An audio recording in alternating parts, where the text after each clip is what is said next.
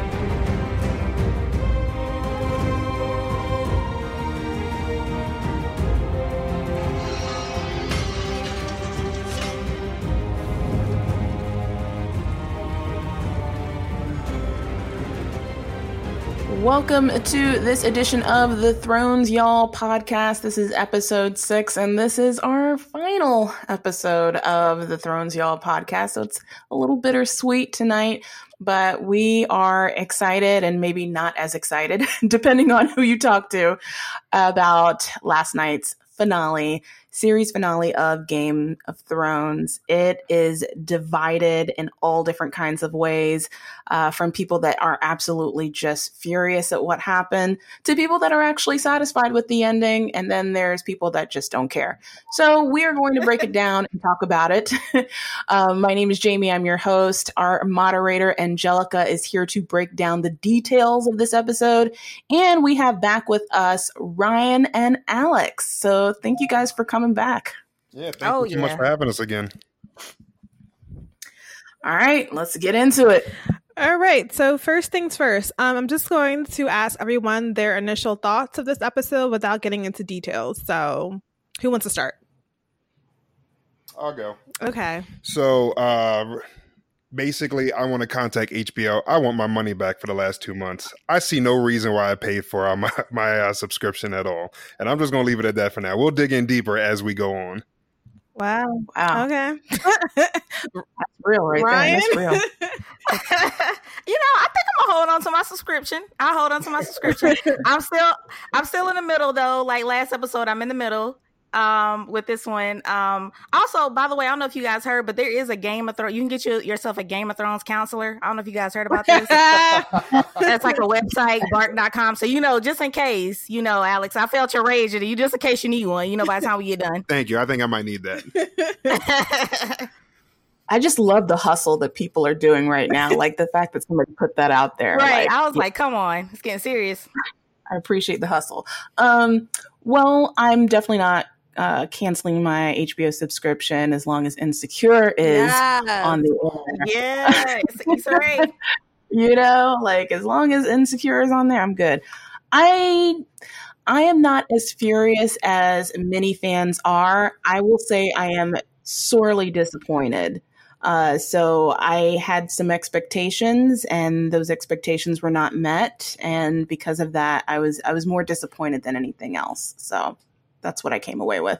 Okay, fair point. I was initially disappointed, and then upon rewatching and just kind of contemplating and brooding a la Jon Snow style, I've come to the realization that this is the best outcome we could ask for as far as a happy ending.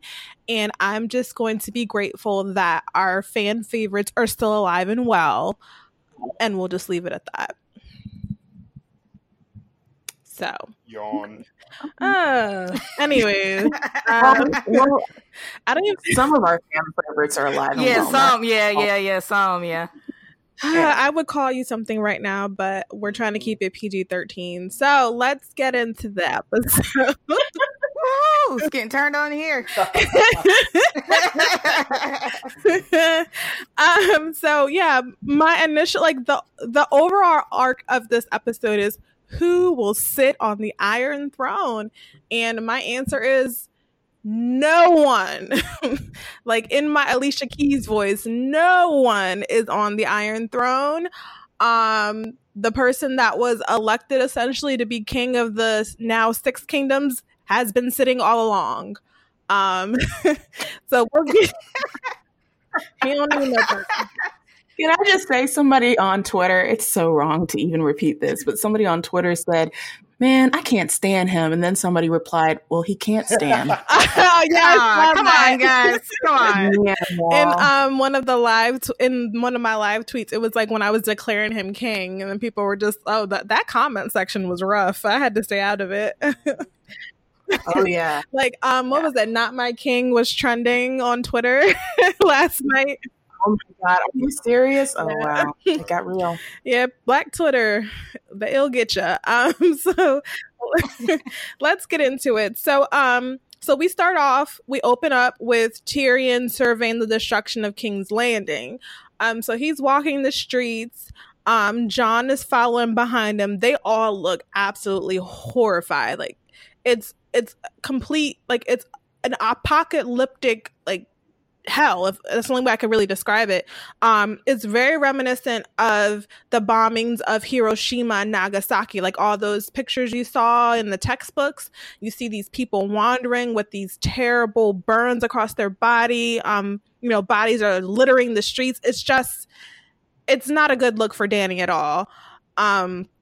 So they eventually go separate ways. Tyrion, I didn't really think of this at first, but Tyrion's actually looking for his siblings to see if they got out. So he goes alone, and then Jon also goes off wherever he's going.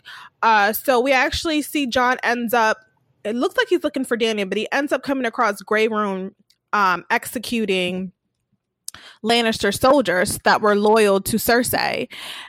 Oh, I'm sorry. So Jon actually runs into Grey Worm, who is executing Lannister soldiers that were loyal to Cersei per Dany's orders. And so Jon pulls up and was like, "Hey, the war is over. You don't need to do this." And I just love Grey Worm's face. Like, he was giving me Ike Turner. Like, excuse me?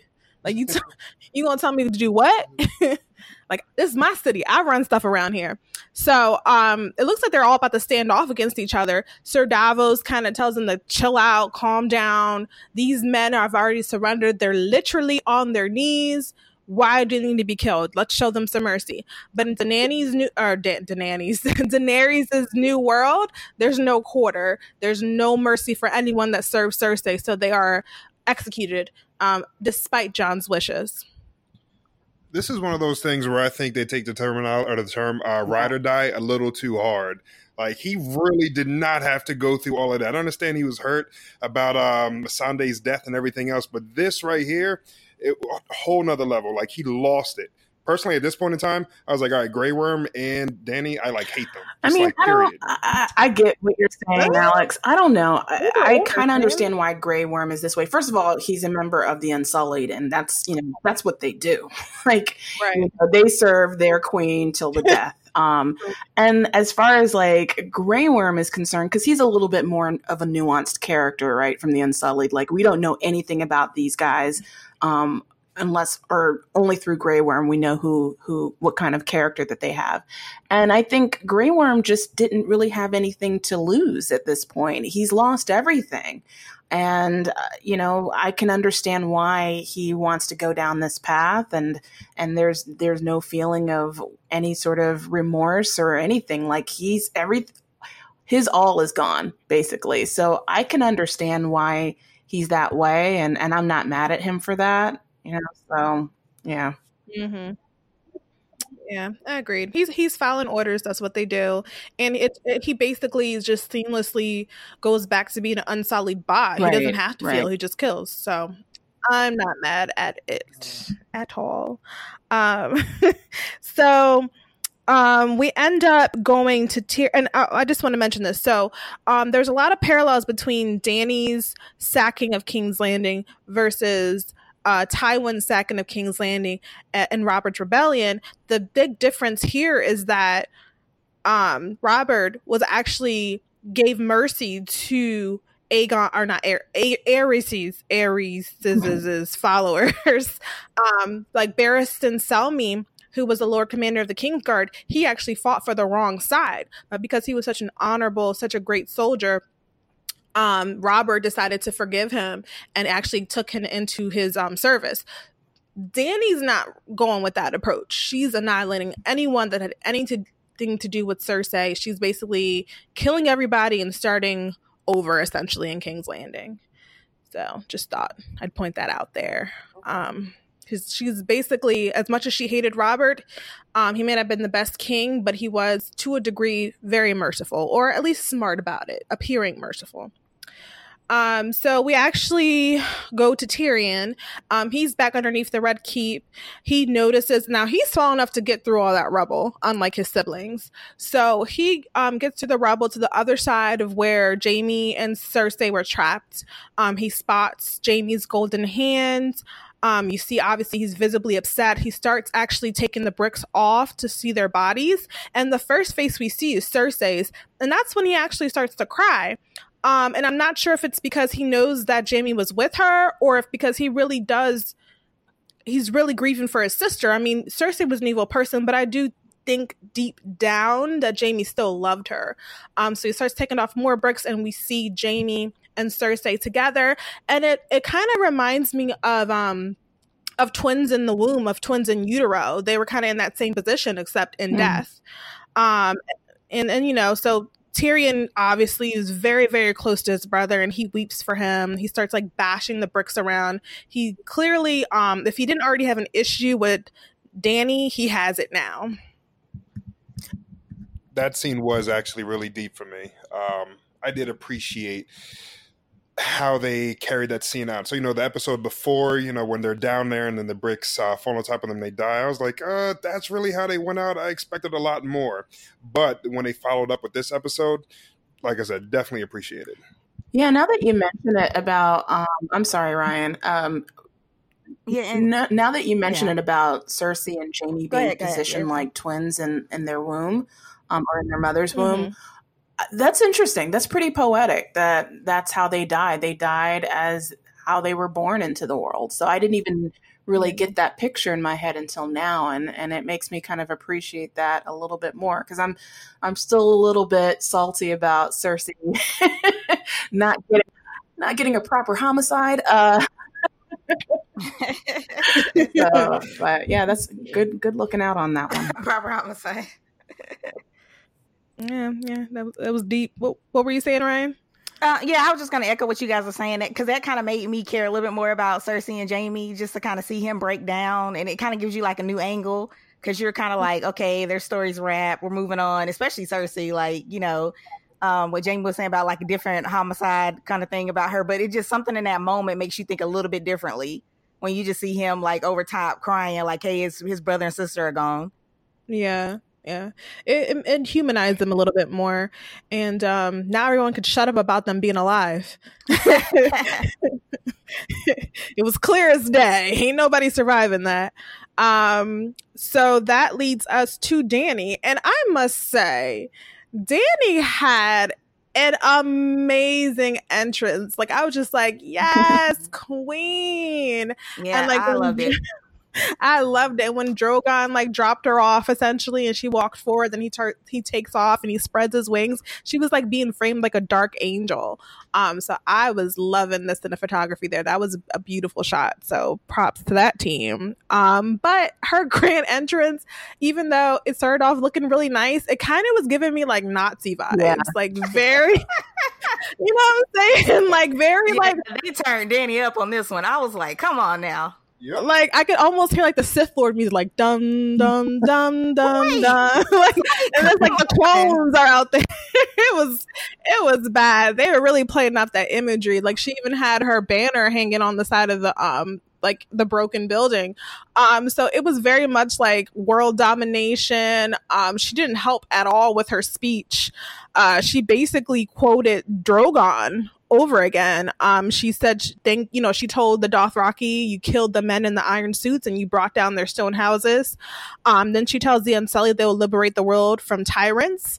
I don't think she was talking about herself. And she makes Grey Worm the master of war. So it's not a speech of peace and prosperity. It's literally, we are going to rule the world from Dorne to Karth, from the north to the south. Like, she sounded very fascist-y. It was not it almost seemed like she could have just made it into a victory speech, but she basically said, like, we're not done. And to the displeasure of Jon watching, of Arya watching, of Tyrion watching, it just was very heavy-handed. So Tyrion kind of sneaks up on Dany. He confronts her, or Dany confronts him for freeing Jaime and committing treason. And Tyrion's like, okay, and you basically killed an entire city, innocent children. And he kind of takes off his badge, the badge of the Hand of the Queen, and he throws it. And Dany's like, all right, whatever, take him away. So he's arrested for treason, and they walk away. You even see, like, the second he did that, Dany had that little evil or mad twitch in her lip. The second it hit the ground, that was epic. You can see the hate in her eyes after that. Yeah, Dany don't play.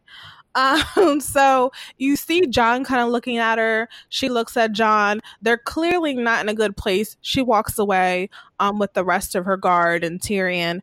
And then once again, Arya sneaks up on somebody. Like, you see, like, it's like framed where you just see Jon's face and the camera pulls back and you see Arya standing there, and she was not anywhere near them. So I don't even know how she did that. But anywho's, Jon just like, hey, why are you here? And she explains, like, she was going to kill Cersei, but Dany beat her to it.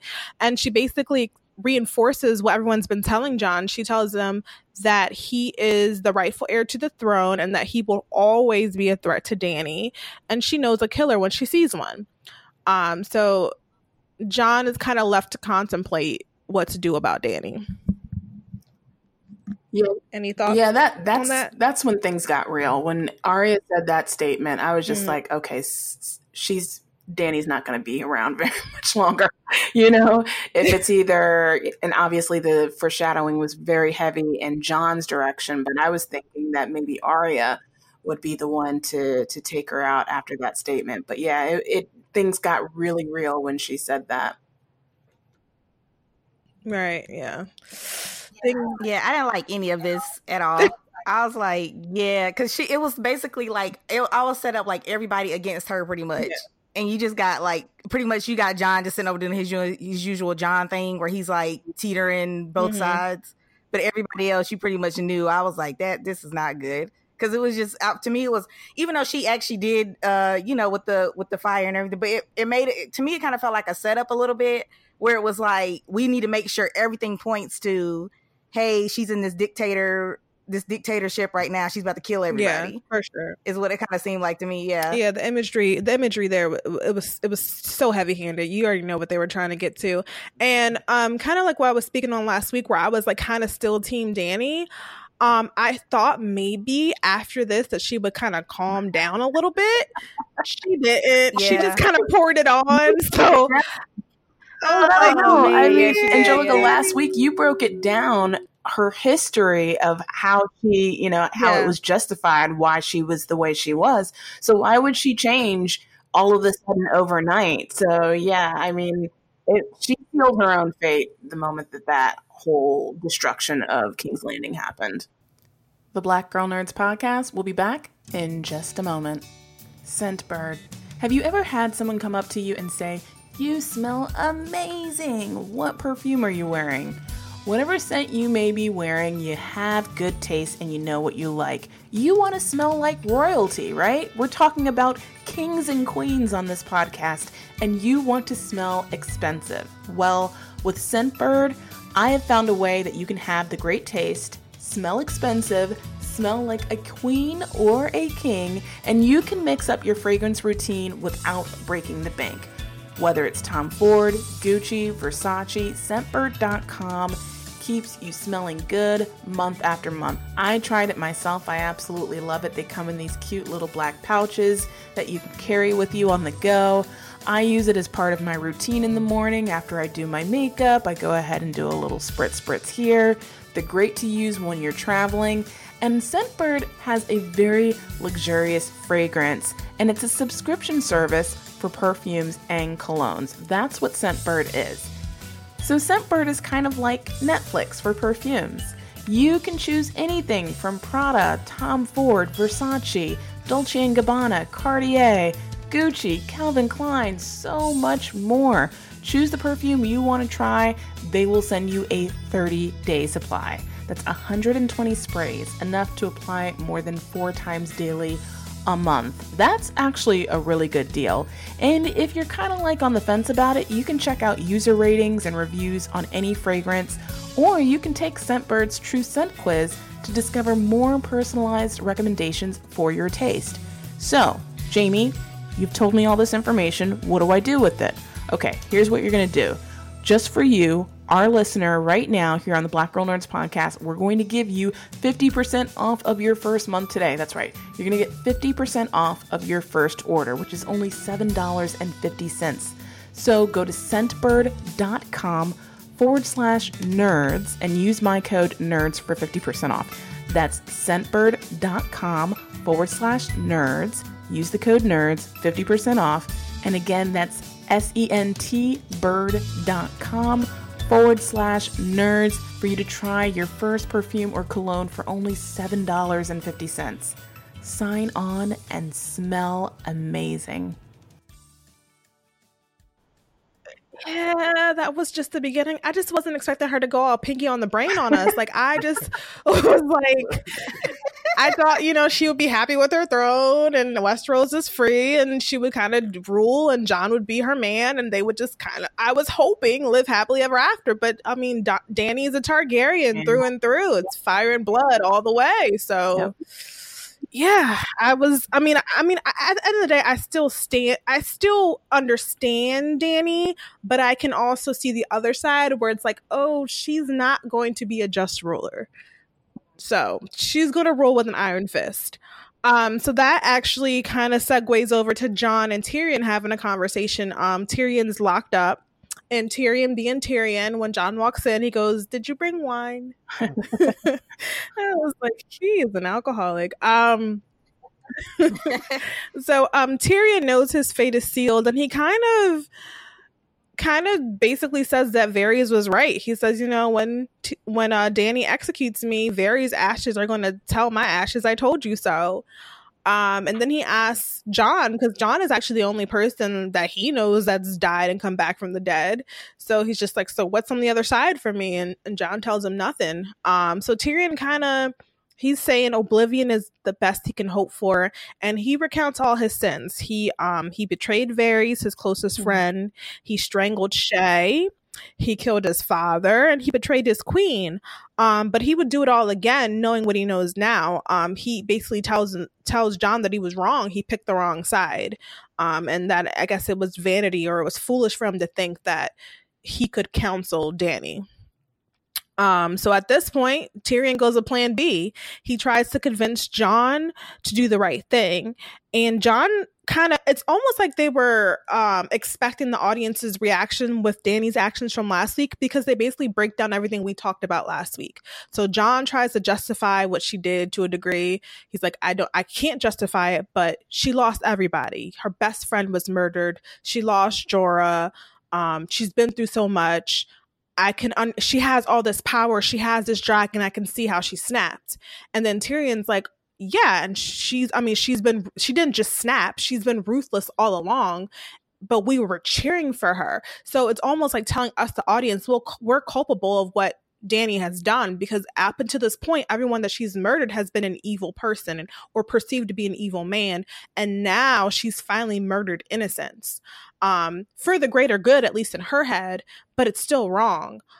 So Tyrion tries to convince him to take her out, and they have a conversation about love. He tells her, "You like, I know you love her, but love is more powerful than reason. Look at my brother. Look what he did." So Jon quotes his great uncle, Maester Aemon. He says, "Love is the death of duty." And then Tyrion says, "Sometimes duty is the death of love," which foreshadows the very next scene.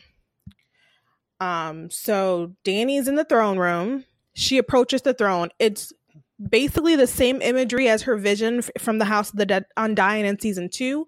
The roof is gone from the throne room. There's snow, and I'm going to say ash mixed everywhere. She actually, at this point, approaches the throne. She touches it, unlike her vision. And she turns around. She's just about to sit down on the throne, and then she spots Jon. So she doesn't sit down. She goes to him, and she looks all happy. It's all good in her head. Like, she's like, "Hey, like, we did it. We made it. Let's get past all this. Let's be a power couple. I'm Beyonce, you Jay-Z." She tries to like play things up to him. And I think up until this point, Jon didn't know what he wanted to do. So he's talking to Daenerys. He's trying to reason with her. I think he's trying to find her humanity, trying to see if there's still the Dany that he loves in there somewhere. So he talks to her, and he asks her to forgive Tyrion, to like forgive the Lannisters and all the enemies, like show mercy. And Dany's like, "No, we can't show mercy in this new world." And so she says like what she's doing is good, and she wants Jon to be at her side to build this great new world. And Jon's like, "Well, how do you know that you're good?" And she's just like, "I just know." And he's like, "Well, what about the other people that think that they know what's good?" And basically the next thing she says kind of seals her fate. She says, they don't get to choose. So she's back to being a dictator, and Jon knows what he has to do. So, I mean, he kisses her. He tells her she'll be his queen always and forever. And he means it. And they kiss, and you think in your mind, like, oh, they're making up. Everything is great. And then you hear a dagger going through somebody's body, and it's not Jon's body, it's Dany. And she kind of looks at him, and you see like the innocent girl that she was back in season 1 ever so briefly. And then she dies in his arms. And everybody probably at home is like, what the, like, what just happened? It was a lot. And once again, Jon has the worst of luck with women, because Ygritte died the exact same way a couple seasons ago in Jon's arms. So you gotta keep sharp objects away from him. Yeah, not only that, I don't know if this makes me creepy or not, but I actually rewound it just to make sure I heard the sound of the blade going through her heart one more time, just to sit there and savor it. Wow. Man, really? Okay. I was probably crying, so I didn't rewind it all, but okay. I mean, I think what I'm really glad that they didn't do, because, we're getting a lot of these hand-fisted metaphors and poetic moments throughout this series. I'm glad that they didn't have her give last words to Jon, like just had her naturally die in his arms without saying anything. That the moment was a lot more significant that way than had she said some, I don't know, poetic, some catchphrase or something. Yeah, I agree. So, I'm glad that that's the way they decided to go. And it was beautifully done, and it kind of goes back to what we were talking about with the prophecy of Azor Ahai, which is Essos's version of the prince that was promised. The same thing happened. The same imagery is actually used if you Google Azor Ahai and showing how he killed his wife, Nisa, when he stabbed her through the heart with Lightbringer. It's the exact same imagery, and Jon is supposedly the reincarnation of Azor Ahai. So we kind of predicted last episode and a few episodes back that Jon would be the one to take Dany out, and I think it actually worked out better than it being Arya. Like, I just don't feel like it would have been as emotional and as meaningful if a stranger killed her. I think it would have been better, the person that loved her the most in the entire world. So yeah, I still don't agree with it though. I mean, me personally, I want her to live, but me too. But I kind of like, once I realized, I get it. I knew she was gonna die, but I was like, I still was thinking, just everything her character has been through. It just seemed like so, like, come on, you gotta stab her. It just, I don't know. It just seemed like I was waiting for something else. I don't know. Yeah, it was really sad because she's gone through so much. She worked so hard to get to this point, and it's like, if only Dani hadn't lost Missandei, if only Dani hadn't lost Jorah, maybe she would have been in a different place because she would have listened to those people. Those people would have been in her corner. But unfortunately, she kind of chose madness. I don't think Dani snapped. I think she gave in to her true nature. So it's just really sad. Like, she didn't get to sit on the throne. Like, yeah, she like touched it, turned around. I was like, you gotta be kidding me. I was like, come on. And I know upon like rewatching the series, I'm going to do that like pretty soon, start watching it from the beginning. It's going to mean like, it's going to just play out so differently in my mind as I'm watching it, knowing like her ultimate fate. So yeah. And then of course, because she has such a strong connection with Drogon, once she's killed, Drogon's alerted to that. It's almost like their connection was severed and he felt it. So he goes to her. He sees Jon over her body. Jon backs up. He nudges her with his nose. Like, it just reminded me of Simba in The Lion King. And he's like, come on, Mom, get up. Or, yeah, come on, Mom, come on. And she doesn't move. And then you think he's going to toast Jon. Like, he looks at Jon and he starts to flare up. And I was like, oh my God, Jon's going to go too. And instead, he melts the Iron Throne. And a lot of people don't realize that the dragons are extremely intelligent. They're magical creatures. And they might be able to speak, but they can think just as well as we can. So, or at least because he can, his connection with Dani, maybe he can empathize. He can feel that the Iron Throne is what she was seeking. And that's what got her killed. So he burned that mother effer to the ground. And he takes Dani's body and he flies away with her, never to be seen again. So poor Drogon's out here like little orphan Annie with nobody in the world. Everybody he's ever loved is gone. And I'm sure he's flying east. That's where we last heard that he's out there flying east. So hopefully he found a nice little spot for Dani's body, and that's the end of that.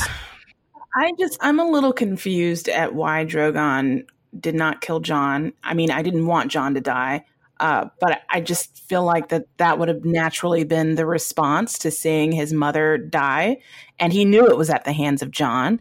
And then him breathing on to the Iron Throne and destroying it, I didn't understand what the significance there was either. So I was just a little confused at how that scene was handled. I think it's because, as I said, that he has a connection. Like Daenerys had a connection with all the dragons, almost like a telepathic connection. And dragons are very intelligent in this world. So whether he knew for sure, he absolutely sensed that this throne is what she coveted most. And if he's as smart as they're made out to be in the books, he just kind of calculated, this is why my mom is dead. And he just destroyed the throne. He was just like, if she can't have it, no one will. So that's why I think he went for the throne instead of Jon. And I think also because he to a degree, he senses Jon's lineage, I guess, or he trusts Jon. I'm not sure why Drogon decided just to take out the throne and not Jon, but I'm happy for it. I'm glad he's still alive and kicking. I ain't gonna complain. Yeah, no, and I'm not complaining. It just seemed bizarre. Yeah, it just seemed like a bizarre way to, end that scene, because I would have just preferred the Drogon just not see it, and then that's how Jon survived. But the fact that Drogon had his chance to avenge his mother, and he didn't do it, I don't know. That was just kind of bizarre to me. But yeah, maybe unlike his mom, he knows a little something about mercy. I don't know. But yeah, just kind of touching on Dani breaking the wheel. She did break the wheel. She achieved her goal, but the price was her death. And I would almost compare Dani to I wouldn't consider Dani a villain. I still don't think she's a villain. I think she's a tragic figure. She had a misstep. She's more so like a Julius Caesar to me. She was stabbed just like him. So I'm still team Dani. I just wish she hadn't gone that route. And as we stated before, there are so many factors that led to Dani's path. If this person didn't die, if that person didn't die, if Jon had only loved her, maybe she would have been different towards the end. And when Emilia Clarke learned that Dani died, she took a 5-hour walk and she came Yeah, and I she heard came about back that. with Yeah. blisters. Like, she just could not believe that Danny was going to be killed. And she actually called her mom crying. She asked her mom if Danny is a good person and if there's anything that will make her hate Danny. But ultimately, Emilia Clarke stands by Danny's decision. She's a Targaryen, fire and blood. That's what she does. And I kind of agree with that. And as I stated, I don't think Danny will ever be a just ruler. She was just too ruthless. She was too heavy-handed, and without her advisors around her to reel her back in, she was never going to be a good ruler. But she was, however, an excellent commander. She took the Iron Throne essentially through fire and blood. So I feel like if you need someone to get the job done, call Danny. But as far as actually ruling and presiding over things without that team around her, she just wasn't it. So, she was shaped by those loyal advisors, and if they were still in her corner, maybe this would be a different story. But that is not the case. Yeah, I think that was a little bit on them. Yeah, the advisors. Like, I like how Tyrion and Varys like slowly dropped off after things started happening. Like, I didn't tell her this, or I didn't tell her to go over here and try to conquer this. They were kind of backing off like, oh, this was just all her that decided to make these plans and everything. Yeah. Yeah, she didn't have the dream team anymore. And I think, as Tyrion said, it was vanity to think that they could reel her back in. Yeah. What is your opinions on how Tyrion has been written this season? Because I just feel like throughout every season of this series, he's been able to outwit himself at every turn in a situation. And he was outwitted. And luckily he survived, but he could have died. And I was just wondering what you guys thought about the fact that he's kind of like lost his mojo. Yeah. I mean, I think it's just the last couple seasons, honestly, Tyrion's been slipping. But I do think he, to a degree, redeemed himself. He kind of fell into the background the last couple seasons. I think it's part of some of the writing issues. But I do feel like Tyrion came around, which leads us to the Dragon Pit. But I really can't say. I think sometimes you can't be on your A game all the time. So my opinion, Tyrion has been through a lot. And if we go back all the way from, the beginning of the show and everything that he has done, like I said, he was always on point. At this point in time, the switch up, him killing his father, then him going against the whole Lannister family, then seeking out Cersei and now becoming her hand, and then trying to deal with how his world literally flipped upside down. It's a total opposite sides. I think he did handle himself well. And everything that did not go according to plan also did show him a bit of humility. And he did get to ponder that, think on that, even though he still made the wrong decision when him and Varys had the chat. Right. I still love Tyrion, and I don't like saying anything negative about him. But like I said, I can understand why his character was finally written that way, and I think it does add a special touch to how everything ended. And he did survive. So at the end of the day, he did survive. He did end up being the hand of the king again. Everything came full circle.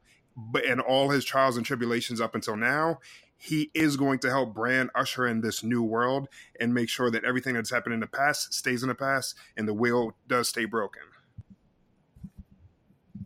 All right. I actually agree with you on this one. That's a good point. So that actually kind of leads us to Tyrion. It's clear that a couple weeks have gone by. Jon has been imprisoned for his crime. Tyrion obviously was imprisoned for betraying Dany. He's brought into the Dragon Pit before, it looks like, all the leaders of the great houses. And they're to determine his fate and Jon's. Grey Worm is not a happy camper. He was supposed to bring Jon before them as well. Grey Worm's like, that's my prisoner. This is our city. I'm going to do what I want. So what are y'all about to do about him? Like, he was in his feelings. Dany liberated him. She gave him everything he has. So it's understandable why he's not too happy with Jon. They end up actually coming to a compromise. Because Jon committed his crime in King's Landing, it's up to the new king or queen of King's Landing to decide his fate. And Grey Worm resigns himself to that decision. So they start, saying, like, who's going to be it? And Edmure Tully, arrogant as ever, you would think being in the dungeons of the twins, he would, humble himself a little bit. But nope, he stands up, gives his little speech talking about how he's a decorated soldier and blah, blah, blah, blah. And Sansa literally tells him to have a seat, like have several seats, uncle. Sit down. I was like... Yeah, I was like, why is he even trying right now? Sit down. You're lucky you even got invited to this. Sit your behind down. Yep. And then side note, Robin Aaron with the glow up. Like, did y'all see that? Yeah, I was like, Robin Aaron? Oh my gosh, she's all growed up. Looking like a little snack out in these streets. Alex is over here rolling his eyes. Or something. Okay, I see you, young boy. Ultimate glow up of the series. Guess that breast milk did him well. Breastfeed your children. Breastfeed them. Let me get back to the point. Sorry, y'all. So Sam has a cute little moment too. Sam proposes that the new leader is elected by the people. And Westeros is just not ready for all that. They laugh him off the stage, essentially. They're just like, what? Like, who does that? Like, you gonna let the dogs vote too? So they eventually come to a compromise. The new leader will be decided by the leaders of the great houses. And the person that Tyrion proposes is Bran. Now, plot twist. No one was expecting Bran to be sitting on the Iron Throne, or I guess sitting in his wheelchair in the throne room. But and then I feel like Bran's been trolling us this whole time. Cause like when Tyrion asked him, like, will you wear the crown? And Bran's like, yeah, well, I think I came down here. Like, what? Like I know, where has he even been? I'm just trying to say, where has Bran even been? Trying to stay alive so he can become the king. Not only that, it was just a few episodes where they like asked him what he wants, and he was like, I want for nothing. So you want for nothing few episodes, and then he was like, yeah, why am I here? For my crown, obviously. He played the Game of Thrones. Yes. He played his cards right. Yeah. And yeah, with that old 3 hour even miss. Yes. And I think I love, my favorite tweet was them saying like, when you don't do anything in the group project where you still get an A. That's exactly what he did. Yep. I mean, people really like to make out Bran like he's useless. He really isn't. Like, Bran's been through a lot. He gave them a lot of useful information. He is, the guy in the control room. He's not the superhero. So let's give Bran a little bit of credit. Bran the Broken. And first of all, that title is disrespectful. Y'all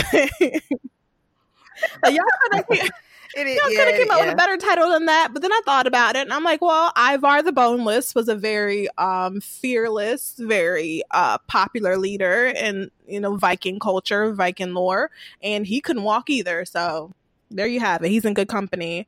And I almost want to compare Bran to like Gerald Ford. The president before Gerald Ford was Richard Nixon. We'll compare Cersei to him. And Gerald Ford was just like that good guy, level-headed, quiet. He was what was needed at the time. So I do feel like Bran was a good choice, despite the fact that no one was expecting it. He's all-knowing. He's all-seeing. He has knowledge of all the previous kings of the Seven Kingdoms. He can see a little bit of the future. He has no emotions, so he's not going to make any rash decisions. And he made Tyrion his hand. So, I mean, I feel like he's a fair choice. What do you guys think? There was a tweet that was one of my favorite tweets of the night. Someone said, hold up. So Bran's non-communicative, riddle-speaking ass is going to be the king. I mean, I don't know. I would have preferred Tyrion to be the king, quite frankly. That's what I was gunning for once we got the news about what Jon's fate was going to be. But yeah, I don't know. An emo king, is that? Are we really going to? No emotions, period. Nope. And that could probably work as far as temperament goes, right? Like, it's highly unlikely that he's just going to start a war based on his feelings being hurt. But I just don't know. Like, you need a leader that can communicate with the people, that the people can sort of, empathize with, connect with, and he's not that dude. Jon Snow is that dude, Yeah, well, that's why he named Tyrion his hand. Tyrion is definitely a people person, so. Yeah, but the look on Tyrion's face though was priceless when he asked him to be the Yeah, hand. no, don't put me in this predicament again. But here's my whole take on Bran. Bran is like a rolling cheat code. He has access to all of the past and can see bits of the future. So as long as he can always do that, he's not going to be the public face, to the entire kingdom. Tyrion is. So he's going to tell Tyrion his little riddle stuff, go roll off into the distance again and go warg something, and Tyrion is going to handle all the business. So with that being said, I do think the 6 kingdoms are in good hands now. Yeah, I guess it's going to be kind of like that relationship that Aerys had with Tywin, and where Tywin was kind of like the one that was holding it down and really ruling things. So I guess if you look at it from that perspective, I understand, but I'm still in my feelings about it. First of all, Jon should have been on that damn Iron Throne, but like father, like son. One good thing that came out of this, Sansa, she didn't even vote. She was like, let me get that north though. Like, what about the north? And because her brother is, the new king, he grants Sansa's wish. She is now ruler of the independent kingdom of the north. Yeah. Upgrade, and that picnic table was upgraded too. She got a throne. She got a real throne. So I was happy about it. And of course we know Jon's fate was he was basically sent back to the Night's Watch. And at the time I was in my feelings. I'm like, really? After all of this, he gets demoted back to where he got put back on fries. Like, he goes back to where he came from. Back to season 1, back to being the bastard, the outlier. Like, are you kidding me? Like, I was upset, but that was the only compromise. If they gave him to the Unsullied, it would cause war. If they let him go free, it would cause war. So the best option, send him into exile. So we'll touch on that in a bit, but let's kind of focus on the small council and all the promotions that happen. So we have a small council dream team. We have Brienne as Lord Commander of the Kingsguard. And I just love the moment where she opens that white book of the Kingsguard and she writes out all of Jaime's good deeds. Like, I was expecting her to do like a burn book. Like, this guy is the fuggliest. And he's trash in bed. But she didn't. No, she wouldn't write that. She was whipped. She didn't. He basically was like, yeah, she was outside in the road. All his great deeds. She basically flipped everything. She was just like, he got captured at the Whispering Woods, but he was set free by Catelyn Stark, and he honored his duty to the Stark sisters by reuniting them with Brienne. And he fought valiantly at River Run. There was no casualties. He went to the north and decided to fight for the living, and he went south to save his sister and save the kingdom. He died protecting his queen. So she put a nice little spin on everything that Jaime did. And I guess to a degree he did do those things, so we'll give him that credit. And that was the only moment in the episode where I kind of like teared up a little bit. I was just like, oh, Brienne still love her boo. Yeah. So she wasn't mad at him. So that was a great moment. And then other promotions, Podrick is moved up to Sir Pod. Ow! Give it up to our boy. He is now part of the Kingsguard along with Brienne. Sam is Grand Maester. And he wrote a book. He helped write a book called A Song in Ice and Fire. That's a little nod to George R.R. Martin, who actually says he is most like Sam.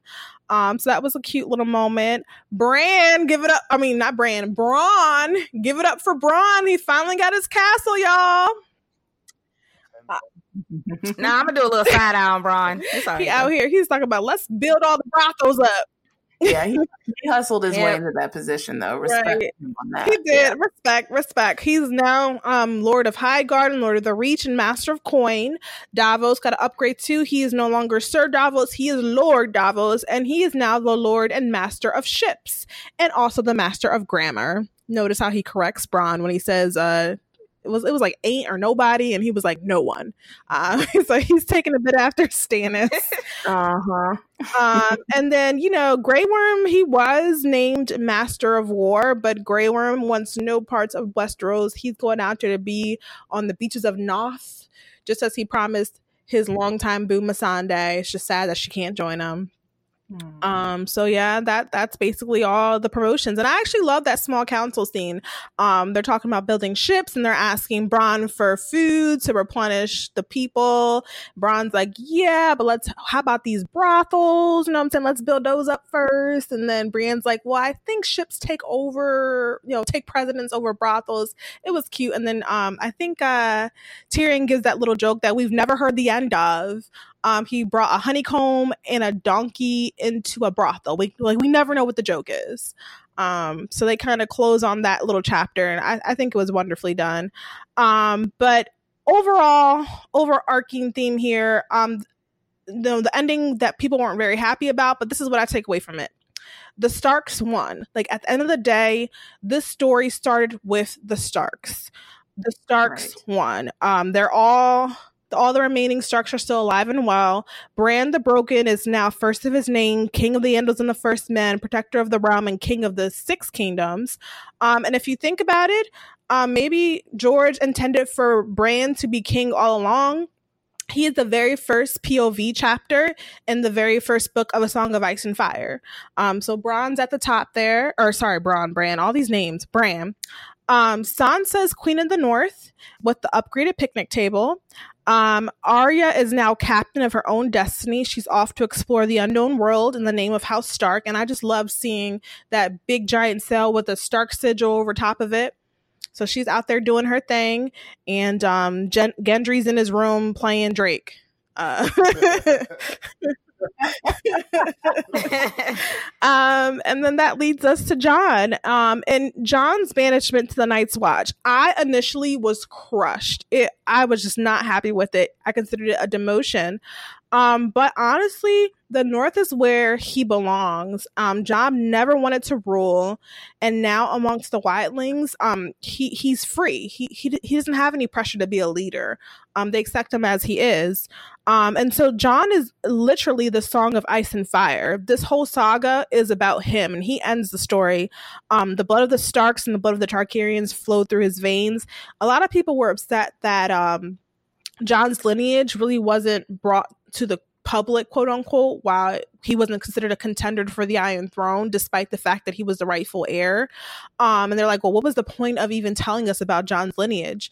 And I feel like Jon fulfilled his destiny because of his blood, the Stark and Targaryen blood. He is the shield that guards the realm of Meereen. He fulfilled his destiny. I really do think he was the reincarnation of Azor Ahai and the prince that was promised.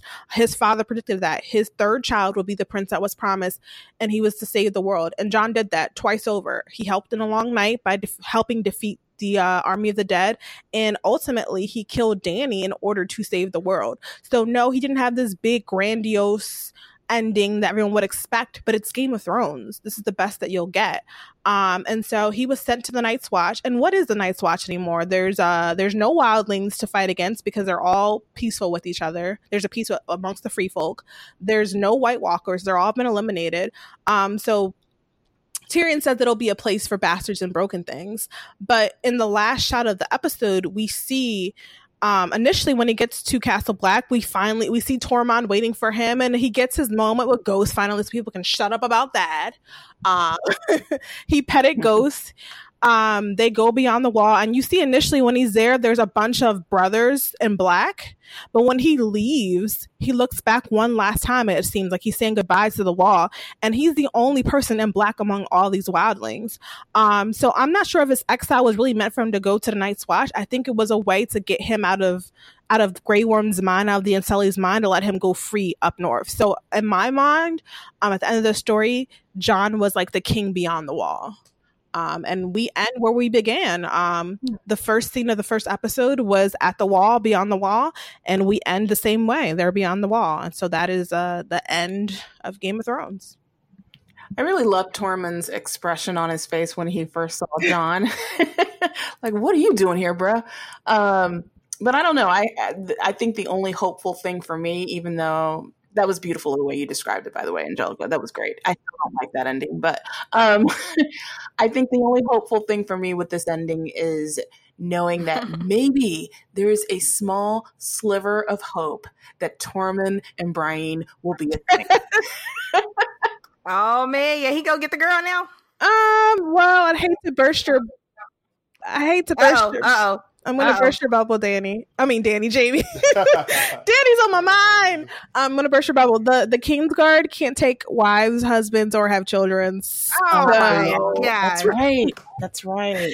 So, Tormund's gonna have to find himself a tall lady up north. He likes giants. They're out there. Yeah. And also another point. Jon is the great nephew of Aemon Targaryen, who was also the rightful heir to the Iron Throne, and he gave up his throne for his brother to rule, and he decided to serve. That's the same thing that Jon did. So he's very much like his family. So I'm just trying to be as positive as possible because this is 10 years of my life, 8 seasons invested in these characters. And I mean, like I said, the Starks end up being on top. Almost every one of them is a ruler of something. Sansa's a ruler of the North. Bran rules the 6 kingdoms. I feel like Arya is going to be, Queen of the Sea, and Jon's King Beyond the Walls. Like, what more can you ask for? Yeah, Jon's ending, it's a very noble one. I am very happy. Now, I have to say, when I first watched the episode, I was on Twitter, Black Twitter, Facebook, everything, and I was also texting Angelica, and I was like, yo, I am heated right now. This is horrible. But after she broke it down like she did this entire podcast, I was like, okay, now I get it. Now I understand certain aspects and so forth. Now, with all that being said, the thing that I'm most excited about is Arya. Now, if they make a spinoff show with Arya going on her adventures, then I'll renew my HBO subscription and then I'll be right back in it. And I'll waste all my years of life and everything on that specific. But Arya's my favorite character. I am happy how hers ended. And like she said, the Starks ended up at on top. So given Game of Thrones and how in the past they ruined everything for you and always like tugged on the wrong emotions, they did finally end it on a positive note, which is great. Yeah. Jamie, Ryan, your thoughts? Yeah, I think Sansa and Arya to me were the 2 characters where I could see it from beginning to end. With both their characters, like I could see where they kind of ended up. Everybody else was a true, like, you have to be on the Game of Thrones ride to figure out where they're going with it, like to see what theories they were going to go with. But yeah, I think you have to look at the positive side of it. You just got to kind of submerge yourself in whatever they're going to give you because it has been like a really cool journey to last. And I'm still going to miss Dany. I still think I would have liked to see her at the end. R.I.P. to my boo. Yeah, but I think I have to give the creators their due because I don't think it's easy to come with like to have this many characters and to have to go to places that you have to go with them. Yeah. So I would say I wasn't angry. Yeah, I wasn't angry at the end. I think there was like they had to do what they had to do to get it where it was. And Jon is like he looked happy. Not his usual like wandering off like what is he going to do next thing. So yeah, I agree. Yeah, I'm with you guys. I mean, I wanted something different, but listen, it's not about what I want. It's what's best for the show. The way you broke that down, it does kind of help me put things in perspective and understanding, okay, well, he is now the king behind the wall or beyond the wall.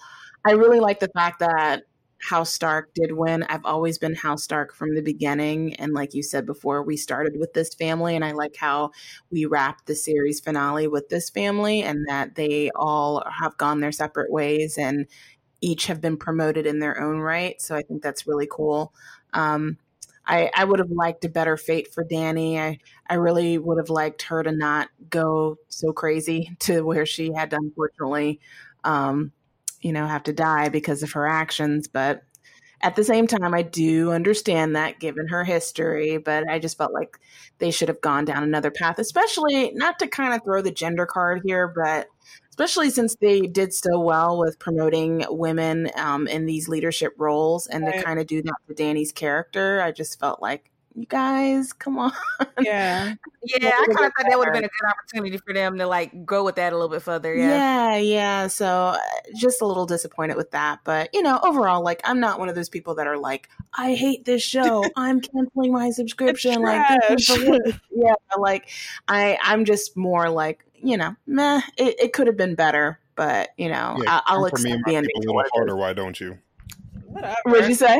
He said you're coming for him because he hates Game of Thrones. Alex, what was it? Because I actually didn't follow what was it specifically that made you upset. Was it who ended up being the king? Was it Dany? What was it that got you off the ledge? It was the entire journey. So, we started off with Dany beginning, the Starks and everybody, and then all again, the trials and tribulations built them up, all the hardships, and then they paint them in this glorious light. Then literally snap of the finger, the third season, which was no, not the third season. Which episode was the White Walkers, the war against the White Walkers? That was the second or third? Episode 3. And then episode 4 was like, okay. And then 5, it just completely switched. It got rushed. That's the thing. It went from building these characters up, and then with a snap of the finger, one episode, you just hate all of them. And it diminished all the love, all the growing that we've done with these characters. It was like kind of unrealistic. That's one of the reasons why I just couldn't take it. Like, even though it is Game of Thrones, this was still, it wasn't up to par for me. Yeah, I think most people will be divided, especially on Dany's turn. I'm on the side of things where it's like it basically, if you go back and rewatch, they've been hinting all along. So her ruthlessness and the fact that she went quote unquote mad makes sense. And there are people that feel like it was rushed, and that just because there was foreshadowing doesn't mean that was good character development. So you're going to be split down the middle when it comes to that. So I mean, I was okay with it. Alex clearly is not. And yeah. I just want to add too that literally for the last decade, I've been crushing hard on Dany. So it's kind of like my heart was broken after this. It was like, I loved you so much. How can you do this to me? Yeah, I mean, she was the cool element though, like the dragons and everything. That was one of the reasons I started watching. Yeah, it was kind of hard to see that just be like, oh, well, we'll just find Drogon whenever we find him. He's sad somewhere floating off. But I mean, they couldn't put both of them on the throne like everybody wanted. I guess you couldn't have Dany and Jon. I knew that you couldn't have both. It was going to be one or the other, and Jon already died once, so it's like the logical choice would be Dany. And speaking of Drogon, did anyone catch the hint where they're looking for Drogon? They're like, oh, we last saw him go east, and then Bran goes, maybe I can find him. Like, I'm just like, ooh, he's gonna walk into him. So that was my little fan favorite moment. But overall, I'm satisfied with the series. Despite all its flaws, the plot holes, what people say is bad writing. You try writing a show this immense yourself. I feel like it was amazingly done. This season might not have been the best, but they were working off script. They weren't working off of George's books anymore. They got the broad stroke. So George gave them the actual ending, where everyone's going to end up. He didn't say how. So that was up to the writers. But overall, there's nothing else like Game of Thrones on television, period. You will never, this is a cultural phenomenon that's ended. We will never see its like again.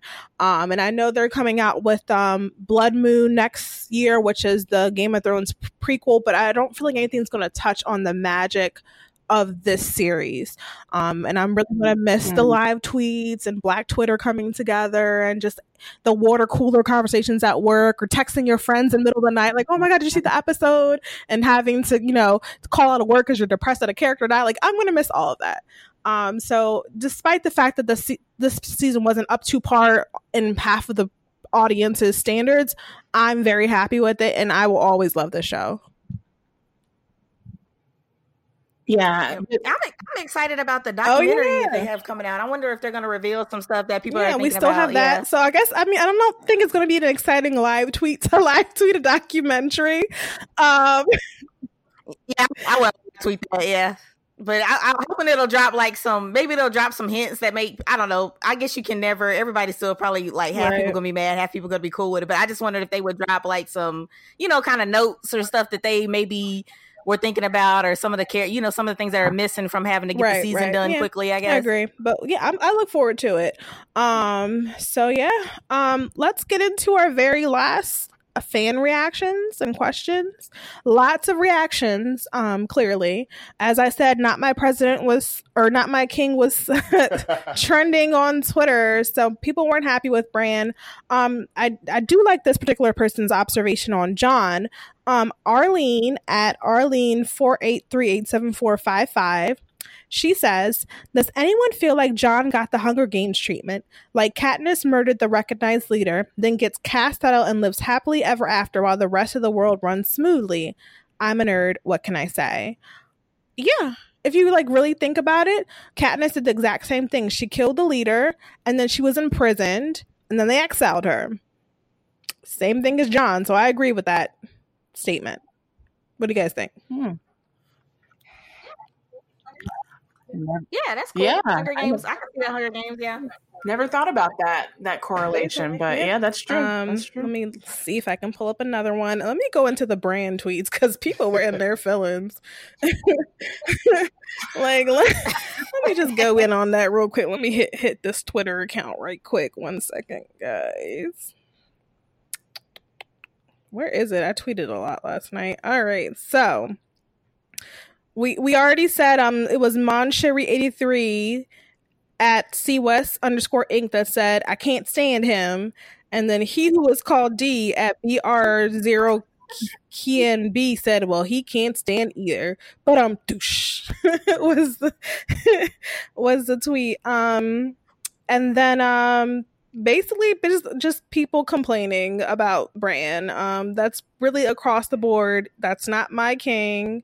One person, nameless at JCordio218, said, I love this ending. Bran is perfect. Knowledge over everything is key. And then some people do concur with that statement. So across the board, Bran was not a popular choice, but I do feel in the end he was the best choice. Outside of Jon, I think he was the best choice. So yeah, that wraps our final episode. Oh my gosh, what are we gonna do? I know, and that's how I just feel in general. What am I gonna live tweet next Sunday, or what am I gonna do next Sunday? And doing this podcast with you guys have been such a blast. Angelica, thank you for your hard work and the breakdowns, because girl, you be digging into the details and then going outside of the show, getting more backstory behind how these episodes are constructed. So thank you so much. Thank you, Ryan and Alex, for your excellent commentary. This has been such a fun show to produce and put out. And we've got so many great fans and followers that love listening to the show. And I really want to do more with the recaps or just shows in general, because our followers and fans love that stuff. So, yeah. You know what I think, Jamie? You know what we could do? I mean, this might be a lot, but maybe perhaps doing a rewatch and breaking down it seems like a lot, but maybe a season at a time. I don't know. We could do that. Oh yeah, like a recap. Yeah. A recap of the recap. Going meta on you guys now. Yeah. I love Game of Thrones, and I need something to kind of fill that gap before we get to the prequel. So that, and also it would probably be good to do that as a refresher before the prequel begins, because I'm sure there's going to be Easter eggs everywhere. Everywhere, and people are going to have to rewatch to kind of figure out where those eggs are. But yeah, I'm definitely down for it. I think it's a great idea. And I just wanted to add, I've been live tweeting Game of Thrones, I think since season 3. And it's just been a blast, live tweeting this show over the years. And Game of Thrones is by far the only show that gets so many people, especially on Black Twitter, excited. And I've live tweeted several shows, as you guys know that have been listening to BGN throughout the years. and never have I had such a huge response from tweet and engagement as I have with Game of Thrones. So it's going to be interesting to see, like, okay, what's going to be the next digital cultural phenomenon of a show, because, you know, the other shows that are out there, it's just not the same impact that Game of Thrones has. Yeah, agreed. And just like you know, we both live tweet for BGN, and like I will literally make a tweet, and on a different show, maybe I'll get like 100 likes, like 50 retweets. Game of Thrones, I think I've gotten up to 25K likes. Like people love the show, like a 250,000. Yeah. So yeah, I hope maybe that the prequel will have such a huge following, just because it's like nothing is better than Game of Thrones Sunday.